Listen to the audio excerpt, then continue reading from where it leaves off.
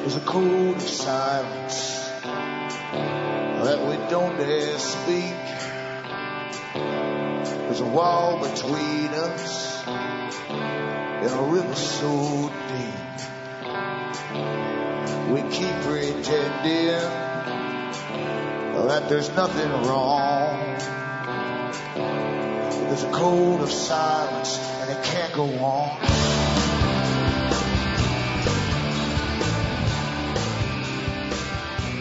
Hi folks, I'm Alan Watt. This is Cutting Through the Matrix on the 22nd of May 2013. For newcomers, please help yourself to the website cuttingthroughthematrix.com, where I go through the system which we're born into. And it is a system, it pre-exists, and it's a system where the richest guys who in the planet actually 100 years ago or more formed big foundations. They call themselves the parallel government. These foundations also control big think tanks which advise all governments across the world now on their big agendas.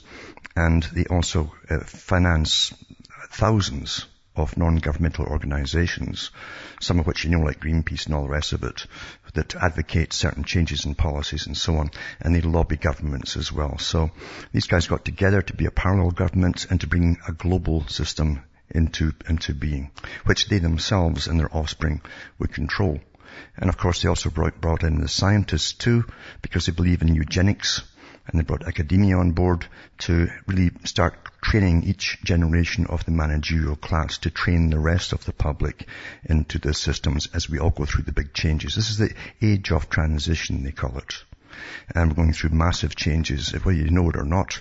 As most folk really don't know, they just adapt subconsciously without thinking very much. But other people do know what's happening, or they know little bits and pieces of what's happening that affects them personally. And they find that there's no complaints department in this system because it's not democratic at all. You're living through an agenda. And you know what's politically correct in the agenda, but the things you're allowed to talk about and the things you're not allowed to talk about. That means you don't have a free speech system or democracy at all. Because unless you have free speech, you can't put everything on the table and iron out all the problems, obviously. So these boys got together, as I say, and they decided that they need wars to bring the world to their knees, all the countries, all the national countries, and to give up nationalism altogether, and then to merge themselves into trading blocks, which eventually would go under one world government system. And that's where we're heading for today. And the boys who set up the Royal Institute of International Affairs were behind it. Private organization, which also is called the Council on Foreign Relations, and they have been directing the shape and the course of this project for 100 years. So as I say, help yourself to the website and go into the archive section. You'll find lots and lots of talks I've given over the years. Download the talks for free, or you can print them up in English, or go into alanwattssentinel.eu and get transcripts in other languages from the talks I've given. And remember too, you're the audience that bring me to you. If you can buy the books and discs at cuttingthroughthematrix.com, that might help me take over, because it's quite expensive doing what I do. And from the US to Canada, remember, you can still use personal checks, or you can use international postal money orders in the post office, or you can send cash or use PayPal. Across the world, you've got Western Union, MoneyGram, and PayPal. And straight donations are awfully welcome as we go through inflation. Planned inflation, of course, just like the bank crashes were planned as well. The big boys said many years ago that to train the West, especially to go into a post-consumerist society, they then changed the terminology when many folk were using the terms and talking about it and complaining about it, and they changed terminology to call it austerity. Well, how do you think they're going to bring in austerity? Well, they crashed the banks. The banks lost nothing. They were all in on it. In fact, they all knew they'd get bailed out anyway. And so they actually gained, because all the stuff that they had on their mortgages and their fake mortgages and their phony ones and so on, there's also a lot of real estate involved as well, which they held on to. And they're still selling off. Plus they got bailed out. It's not bad, is it? It depends who you are. Some are more equal than others in such utopias, said Orwell. Back with more after this.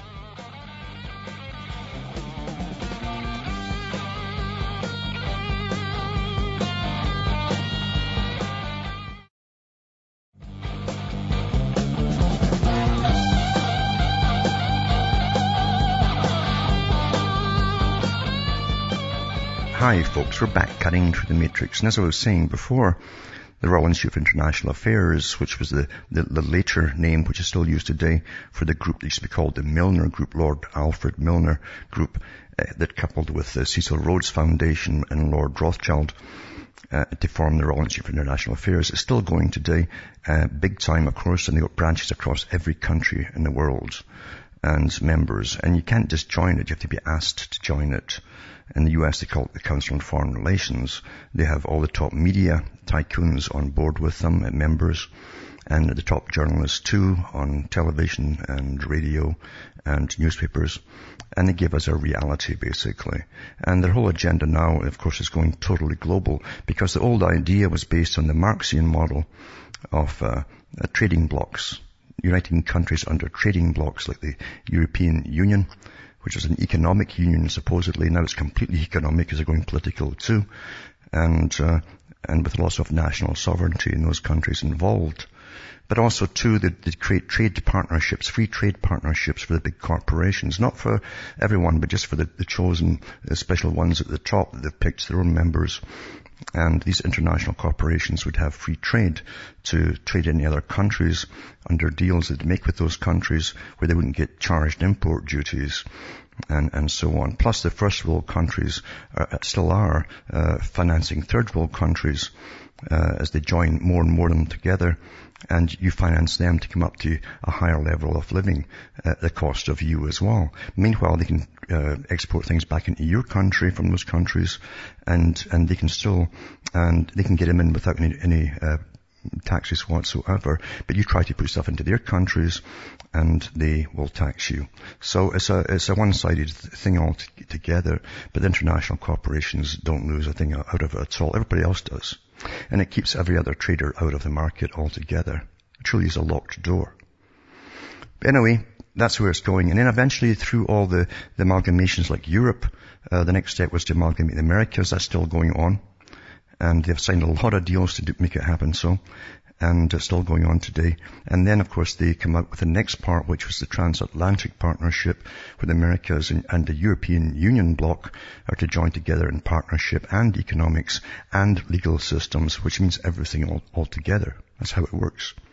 And then, of course, the Trans-Pacific Partnership, which is a similar thing too, and unite all the three blocs in the world. That's really what it's all about. Planned over 100 years ago, as I say.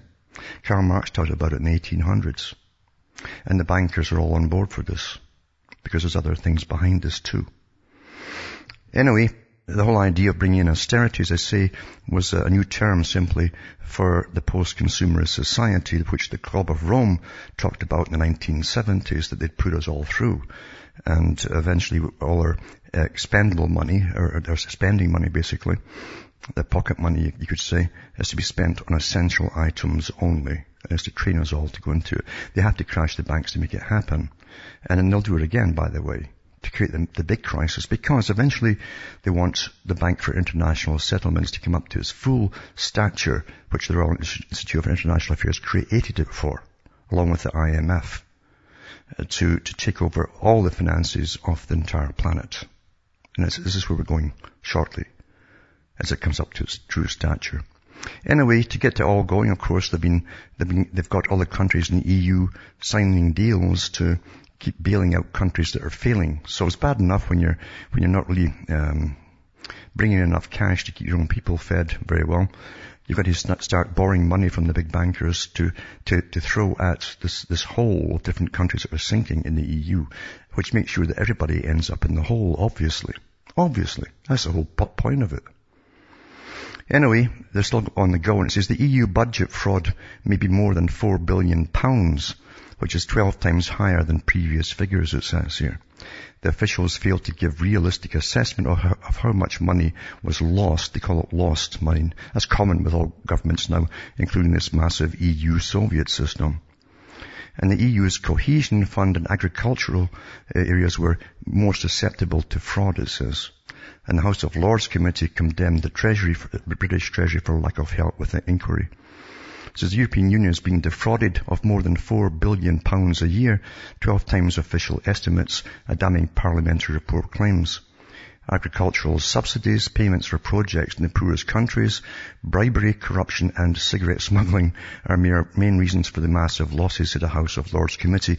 Now you understand a lot of the people who formed and were behind this European Union used to be called communists, for those who don't know it. And communists, believe you me, don't wear working boots and dungarees. The top communists are often millionaires. Always remember that too. And they've all moved in, of course, into this European Parliament, which they worked to get one way or another, because the Soviet system didn't really fall. It simply transformed and moved out. And of course, there's even been old persecuted people from the old Soviet Union who've come out and said that openly. It's definitely just a movement towards the next step. And it is. Anyway, that's what they had in the Soviet Union, massive corruption. And it's the same thing in this EU system too. So in its latest budget report, the European Commission said that £348 million a year was going missing, but members of the Lords Justice, Institutions and Consumer Protection EU subcommittee said this was an unrealistic estimate.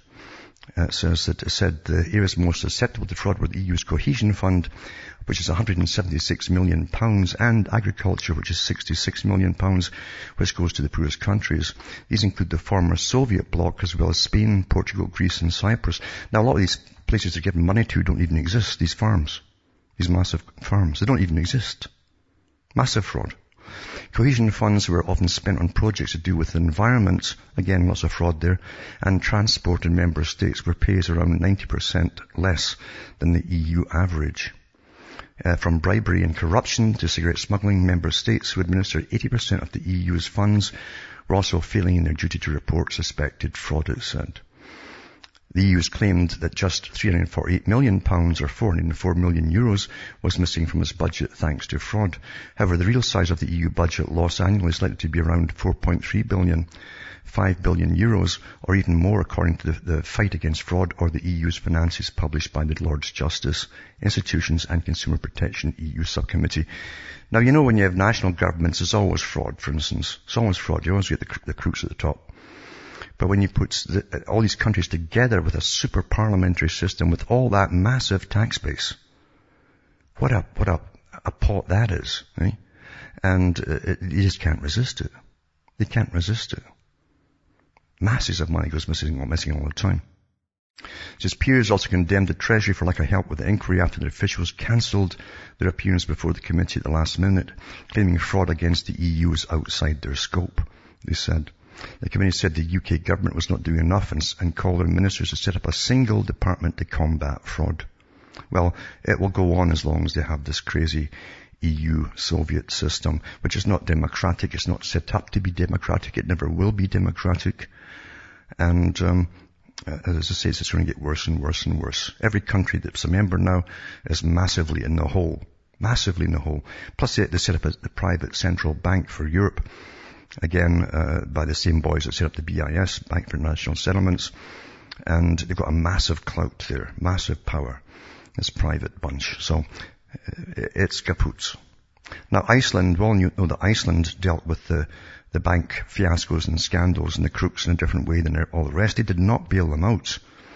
They allowed those banks to crash. And they imprisoned some of the bankers too. It was the only country to do so.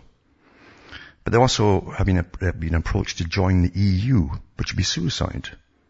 Like all other countries that joined it. They were supposed to be, by this time, the EU countries were supposed to be living like pharaohs. This is how they sold it to them years ago. To join the euro. And you'd be left behind if you didn't join it. There's going to be so much wealth for everybody and lots of jobs for the working people. And so it's been an absolute incredible disaster, full of lies and nonsense, just to get it to happen by those who are internationalists, put it that way.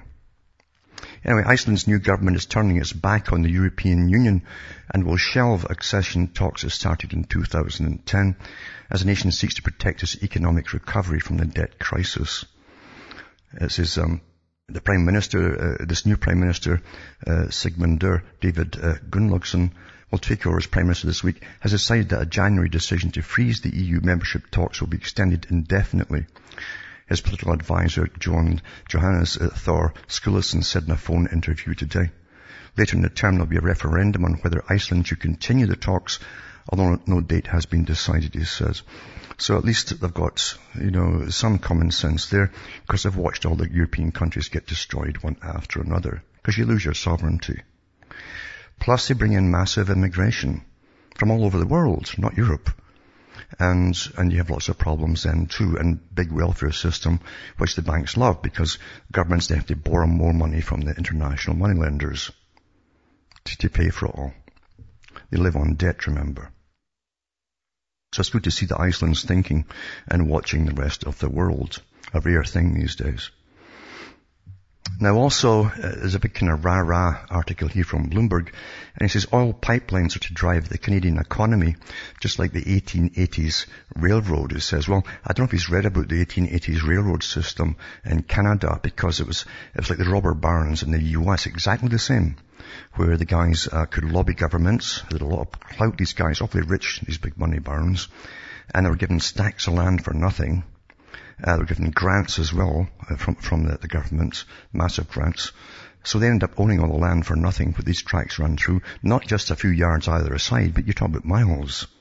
And then once down the road, when you're building property on those lands, it's worth a fortune.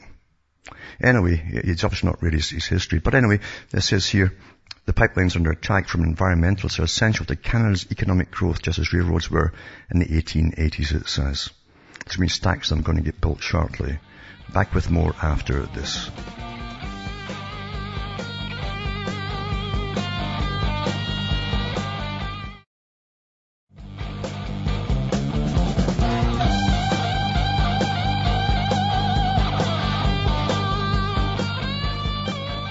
Hi folks, we're back cutting through the matrix and talking about the pipelines that are going through Canada and how they're touting them to be like the 1880s railroad system.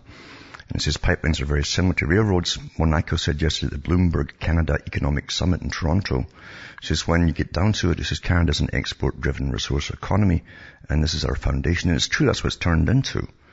It's an export-driven, mainly raw resources, lumber and so on. And it's strange because after World War II, even the United Nations, although it belongs to the Royal Institute of International Affairs, who set it up and run it today, they said that Canada was the most likely to succeed in manufacturing, because so many factories had jumped out into the war effort and got put up, that all these factories churning out different things. But of course that wasn't on the cards, and the Canadians didn't know it, and the folk in the Western countries didn't know it, but they'd signed agreements, pretty quiet agreements, to deindustrialize their countries over so many years. And that's what happened to Canada. So now you've got to sell now as your raw resources. And since pipelines already carry 15% of Canadian exports in the form of crude, mostly to US markets, plans by Enbridge and TransCanada Corp to spend more than a combined $50 billion Canadian, that's 48 billion US, to expand networks to the Pacific and Atlantic coasts are opposed by environmental groups such as Forest Ethics. The nation's oil trade rose 7% to about 73 billion Canadian last year, according to Stats Canada, and is set to grow faster than the total economy. The problem is with these things, they don't really create that much jobs. You see, do they really? They don't really. And it says, the completion of a transnational railroad line in 1885 opened up much of what's now Alberta, Saskatchewan and Manitoba for settlement, helping to establish Canada as one of the world's largest agricultural exporters. And it's true, all through the Cold War, all through the Soviet system, the US and Canada competed every year with the bid to supply the Soviets, right up until the wall fell down in Berlin, with grain every year, massive exports, because they couldn't feed themselves in the workers' paradise. But it says pipeline companies are proposing conduits that will help transport millions of barrels of new production from oil sands projects in Alberta to refineries in eastern Canada, markets in the US and export facilities in western Canada. So it might give you some temporary jobs, but I don't know about the long-term ones. But it's so sad that most countries now, deliberately, they're made to be made interdependent. Again, that's the United Nations term. Interdependence means no country can be independent. Well, maybe one. But all the rest of them have to be interdependent. And that means you can't be self-sufficient. That's the big agenda for the world economy and the world amalgamation of the system, this global system. I'll put these links up tonight anyway at cuttingthroughthematrix.com. Now, we all knew about the big nonsense that happened in Britain with the big scare about the flu that was going to kill millions of people, which didn't. And it's good marketing, mind you. I mean, we keep forgetting that. People think they're so trained and brainwashed by dramas on television and movies where doctors and surgeons are all running around all knowing what they're doing, and it's all scientifically based and all that kind of stuff. It's complete fiction as opposed to reality, but that's what works, that's what stays in your head. And of course they had all the people running off to doctors with a little cough or a cold or a sniffle, and thinking they had the flu. They weren't even testing them for the flu at the time. This is a few years ago. They were just taking the symptoms, saying, yep, you've got that particular flu, this terrible one. And they were taking Tamiflu drugs to try and stop the virus from taking over. It says the government spent £424 million, £424 million, stockpiling a drug to treat flu, despite there being question marks over the effectiveness of the medicine called Tamiflu, a public spending watchdog has found. The National Audit Office report reveals how much taxpayer money was wasted. Of the 40 million units of Tamiflu bought, a quarter were written off. Some 6.5 million units of the drug had to be binned because of storage problems, a mistake that cost £74 million. Well, see, governments are allowed to make mistakes like that. Can you get away with that? £74 million. A wee mistake, you see. The Department of Health said it would consider the points made by the NEO. And as for the swine flu that wasn't there, remember? It says the NEO began investigating after a number of MPs raised questions about the decision to stockpile the antiviral drug Tamiflu, also called Oseltamivir. And it says the UK is recognised by the World Health Organization as being one of the best prepared in the world for a potential flu pandemic. But I think that's what they said from the Department of Health spokespeople.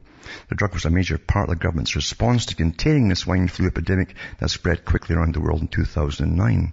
Although Tamiflu speeds up recovery times, experts don't agree over its ability to reduce complications and hospitalizations. Actually, they found it didn't even work with this particular flu. But it's great marketing. See, that's what it's all about. Marketing and fear.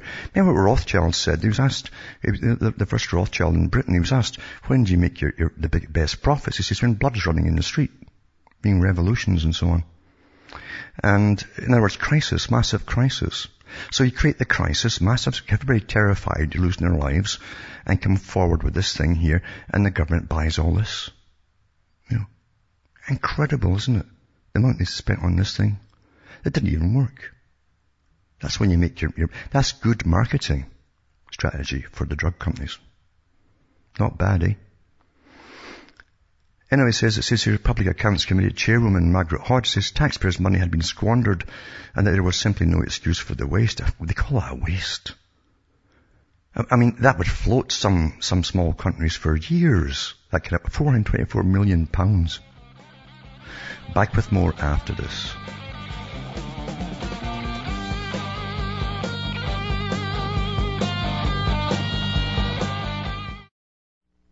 You're listening to the Republic Broadcasting Network. Because you can handle the truth.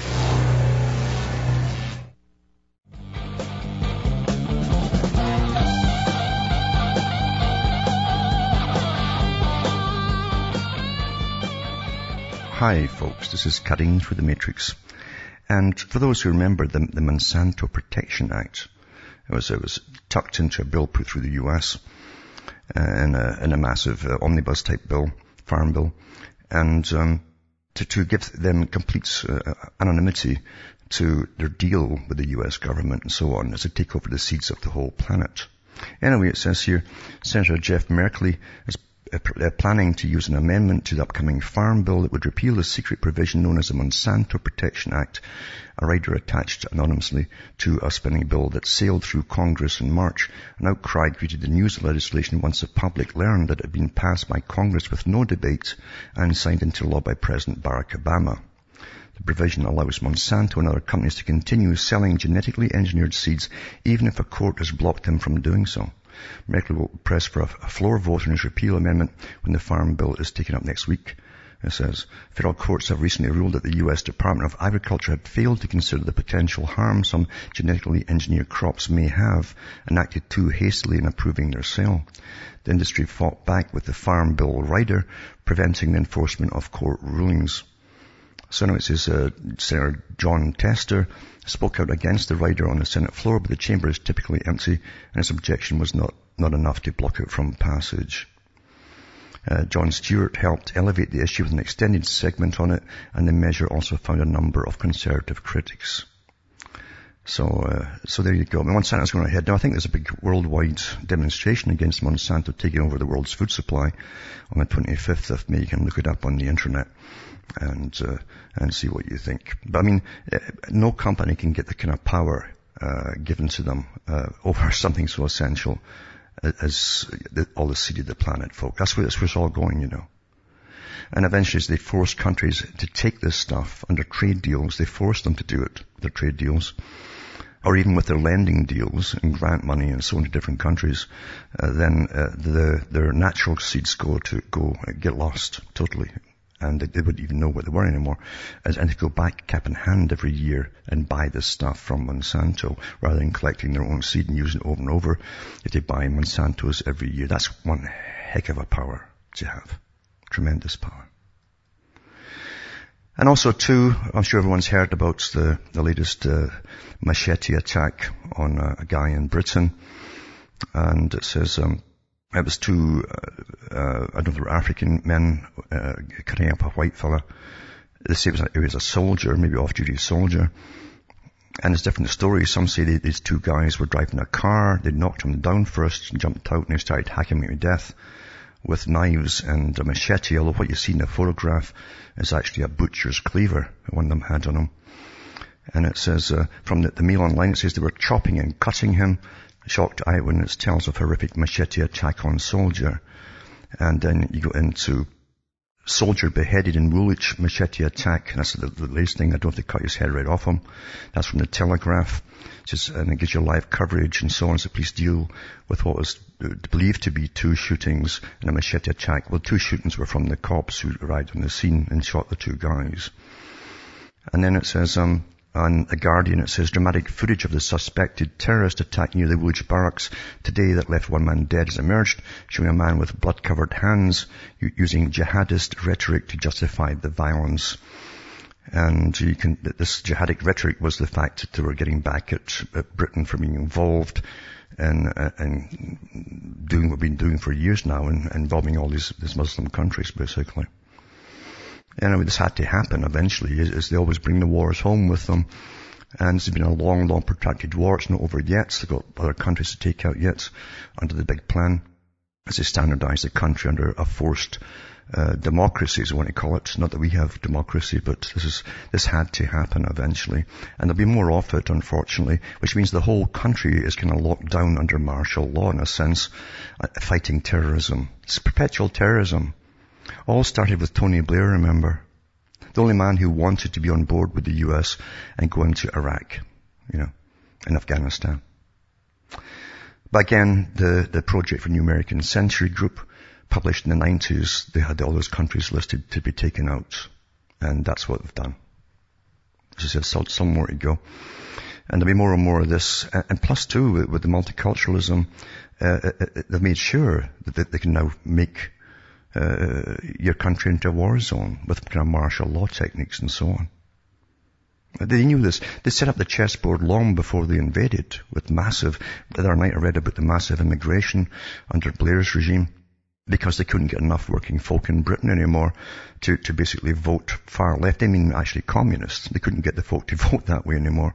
So they imported them. That was the reason, the claim that they brought them all in, lots of them, and still bringing them in. But it's also part of the EU project, European Union project. The European Union project isn't simply free movement of goods. It's also labour, but not just labour from the EU. It's from all across the world, especially from third world countries. So this is part of the end product to this too. But the big boys who planned it knew what they're doing. And also this article here, because it's not just in England this is happening, and Stockholm in Sweden have had riots for the third day and night in a row. And it says cars and buildings were smouldering early Wednesday after a third straight night of rioting around Sweden's capital and what's become the country's worst outbreak of civil unrest in years. 8 people were arrested overnight, bringing the total since the violence began Sunday to 15. And it says at least 5 people were being held on charges, and that more arrests were likely after a video shot at the scene was reviewed. The disturbance was reported in 6 areas as the violence spread around Stockholm. More than a dozen people torched cars, and actually hundreds of cars got torched, and houses too. And it's right in this multicultural ethnic area where they bring in lots of immigrants. I'll put a couple of articles up tonight on it. And this is going to happen more and more. And that's followed by this article here. It says multiculturalism is failing, says the Swedish Prime Minister, and who pleads for order as the riots engulf Stockholm suburbs. And it says hundreds of youths hurling rocks, burning cars and smashing windows for the second day in a row in Stockholm say they're protesting against police brutality and inequality. Mind you too, there's professional agitators that don't even belong to their groups. They belong to other groups who are behind this too, making sure they do agitate. It says in Sweden, critics of the multiculturalism policies lash out at immigration laws. 7 policemen were injured, at least 10 cars and countless containers set on fire, dozens of windows smashed in several heavily immigrant-populated neighborhoods of the Swedish capital Tuesday. Police said some 300 people are now taking part in riots, which started in protest against the shooting of a man allegedly armed with a knife in the Stockholm district of Husby. The protesters also cited beatings and discriminative derogatory remarks of the officers. But a lot of them will say that too, regardless. The protesters are mainly young, the police said. Of the 7 rioters arrested Tuesday, only 4 were detained, 2 of them later released, and 1 turned out to be underage. All of the men arrested on suspicion of violent rioting and assaulting a public official were aged between 15 to 19, the police said. And then showed the burned out vans and so on. Anyway, Swedish Prime Minister Fredrik Reinfeldt on Tuesday commented on the matter, urging a halt to the violence, but acknowledged in the short term that may be unlikely. He says we have groups of young men who think that they can and should change society with violence. He says, let's be clear, this is not okay. We cannot be ruled by violence, Reinfeldt said, as cited by the local. He also urged everyone, including parents and adults, to help restore calm. Husby residents must get their neighbourhood back, he says, speaking of the district where around 80%, about 11,000 residents are first or second generation immigrants. This particular district has seen employment increasing and crime falling in the last 7 years because they've got a massive program to get work going for them too. It says Reinfeldt added, speaking of the right decision and direction it's been going into. Police, and it shows you that, but not everyone agreed with Reinfeldt's assessment of immigrant-populated Swedish districts' development, with critics saying the integration policies of the country and of the whole of Western Europe are not working. And it says, there's a clear consequence of this multiculturalism politics that Sweden adopted around the 80s and increased in the 90s. And this is not a unique one single occasion. We've had these ethnic-based riots against Swedish authorities. We've seen this in Western Europe, and they've had it in Britain too, with the Brixton riots in the late 70s and so on, and other ones since then. It says that is very sad, and I think we will see more of this if we don't change the politics. The chairman of the Sweden's National Democrats Party, Mark Abramson, told the RT.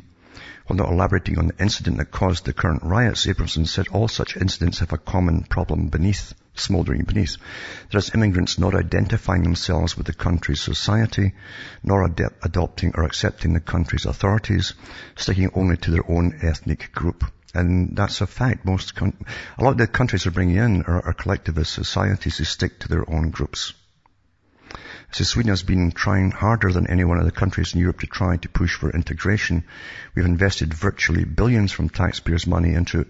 We've tried everything the scientists have presented, and still it's not working, the politician argued. They live in their area, and they feel their area is their own. And when the police arrive, they feel they're being intruded into their sort of country, their territory. The police who work in these areas, they have to be in 2 cars, one protecting the other. People are trying to maintain buildings to have security guards. The fire department can't work. They get attacked by angry immigrant youth that feel like they're intruding into their own area, even though they're trying to help, Abramson went on to say. And it says, And it showed different photographs of the policemen trying to secure buildings and put the fires out and so on. But this is the effect that had to happen as well. And believe you me, there's other agitators from other groups who are professional agitators that also keep it going. That's another big part of it too, who are really pushing for much, much more multicultural immigration for a different purpose. For a different purpose, folks. Now, in Paris, all this is going on. In Paris, I mean, you've heard about the mess that France has right now with the massive taxation on the wealthier folk. And they're all leaving the country, naturally. And, but also too, they also have massive immigration. It says, suicide in Paris cathedral altar stirs France's far right. Now, far right today in France means someone who believes in their country as a nation. You understand? That's what far right means today. That you have a nation with a history. And it says here that Dominique Venner, 78, was a right-wing French historian. He was a blogger and essayist, it says. It says the French essayist and blogger killed himself on the altar of Notre Dame Cathedral, Paris, Tuesday. The public suicide in Paris, it says, stirred a strong political reaction in the country. So 1,500 visitors were cleared out of Notre Dame Cathedral after he pulled out a letter on the altar of the 850-year-old monument Tuesday, then pulled out a gun and shot himself in the head, 3 days after a law legalizing same-sex marriage came into effect. Well, it wasn't just that he was protesting. Venner's blog describes his opposition to France's new law authorizing same-sex marriage. In some posts he criticizes massive immigration and what he describes as encroaching Islam. Others include historical analysis of revolution or American-European relations. The suicide was described by National Front leader Marine Le Pen on Twitter as a political act. All respect to Dominique Venner, whose final eminently political act was to try to wake up the people of France. And it says Venner said that the people, he hoped it would wake them up. That's what Venner said, the man who killed himself. He said because they're hypnotized, they're in a daze. And it says, it is in life and hope that France will renew and save itself. And it says, in response, Socialist Party chief Harlem Desir said he was shocked by her characterization. He called Venner's death the gesture of the far-right marginal. Because you understand, France is totally socialist. I mean, you might almost say communist, but that's what it is today. And it says it was the first suicide in decades in the landmark site. Monsignor Patrick Jacquin, the cathedral's reactor, told the Associated Press. It says he fought with the French forces against Algerian independence fighters a half-century ago in a war that ended with France losing its most prized colony. And also too, I can put up I've got a copy of the letter. The papers haven't published it, but I've got a copy of the suicide note, and we'll see who wants to read that. And an article here too, it says 29 shocking facts that prove that college education in America is a giant money-making scam. It says college education in the US has become a cruel joke. We endlessly push our high school children to invest tens of thousands of dollars and at least 4 years of their lives to get a college education because they won't have any sort of a future without it. That's what we always tell them. So they sign up for decades of debt slavery and spend years listening to pompous windbags fill their heads with utter nonsense. The sad truth is that most college courses are a total joke, and they do very little to actually prepare those students for the real world. Since I know I attended public universities in the US for 8 years. Most college courses are so easy that the family dog could pass them. When they finally graduate, our young people discover that they were lied to all along. The promised good jobs are not here, or there for most of them, but the huge debts that they're committed themselves to will follow them around permanently. When you are just starting out and you're not making a lot of money, having to make payments on tens of thousands of dollars of student loan debts can be absolutely crippling. This is why I said that college education in America is a giant money-making scam. Young people are seduced by the idea of college being a 5-year party that will provide an automatic ticket into the middle class. But the reality is that the only guarantee is that it's a ticket to serfdom, unless you have wealthy parents that are willing to foot the bill for you. Actually, if you want a good job, you just get wealthy parents, have all the right connections. I mean, that's how it works. It says, and bankruptcy laws have been changed to make it incredibly difficult to get rid of student loan debt. So once you've signed up for student loan debt slavery, you're basically faced with two choices. Either you're going to pay it or you're going to die with it. And that's true. I mean, it's multi-thousands of dollars. So, I mean, that's the way it's set up. Mind you, it's really there for indoctrination and to PC, the latest political correct views and so on. Social engineering is really what it's for. So you pay to get brainwashed. Also too, it says, blood donation ban lifted for some men who have sex with men. That's how you politically correctly address this in Canada. So it's from the CBC, and it says Health Canada will allow men to donate blood if they haven't had sex with a man in the last 5 years, a change in policy that will go into effect in the coming weeks. I think Australia also did it too, and so on, to make everything fair. And in London too, they're going to expect more and more riots as the economy goes down the tubes, and the EU Parliament keeps demanding more and more money from Britain to plug the holes in Greece and Italy and other countries, and it's endless as a black hole, as I've said many times. And there's going to be riots as everything goes down the tubes.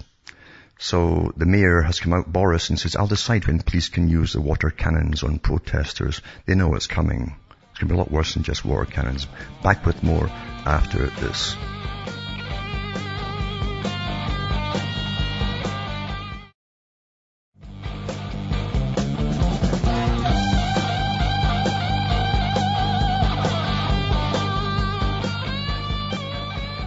Hi folks, we're cutting through the matrix.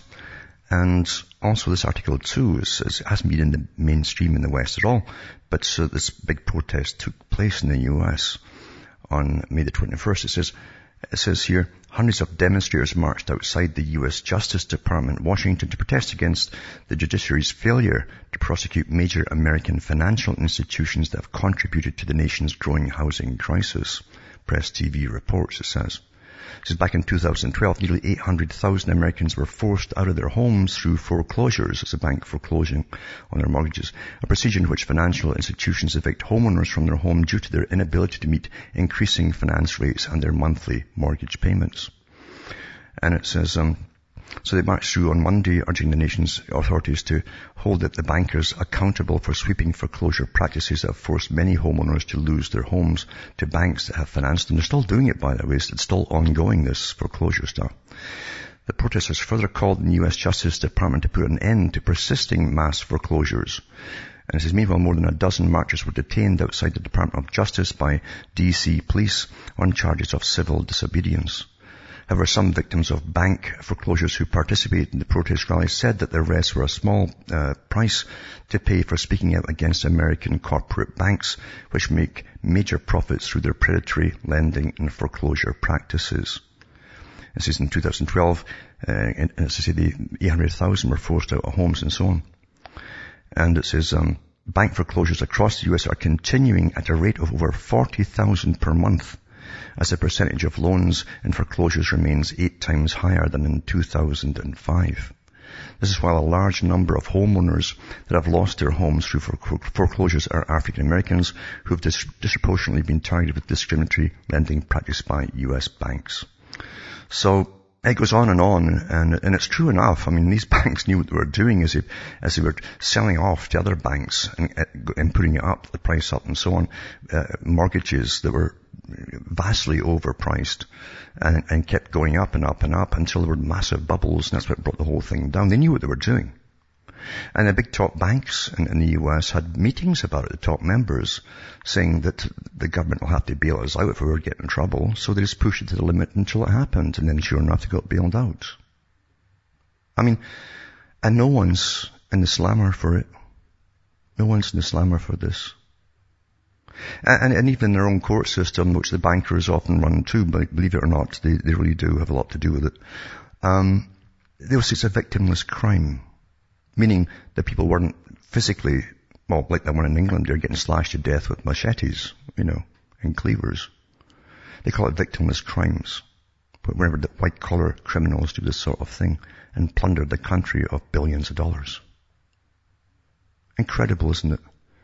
And it's never changed. The system's always kept the same way so they can do it again. Because I say they do this at least twice a century. That's their history. At least twice a century on a big scale, and many little ones in between. It's criminality, folks, and it's legalized. Now they're ready to steal your bank accounts. And that's been legalized too. I wonder if they'll rename it. Acquiring your bank account. Well, how will they reword it to make it sound better now that it's legal to plunder your bank accounts? Well, from Hamish, myself, Ontario, Canada, it's good night, and may your God or your gods go with you.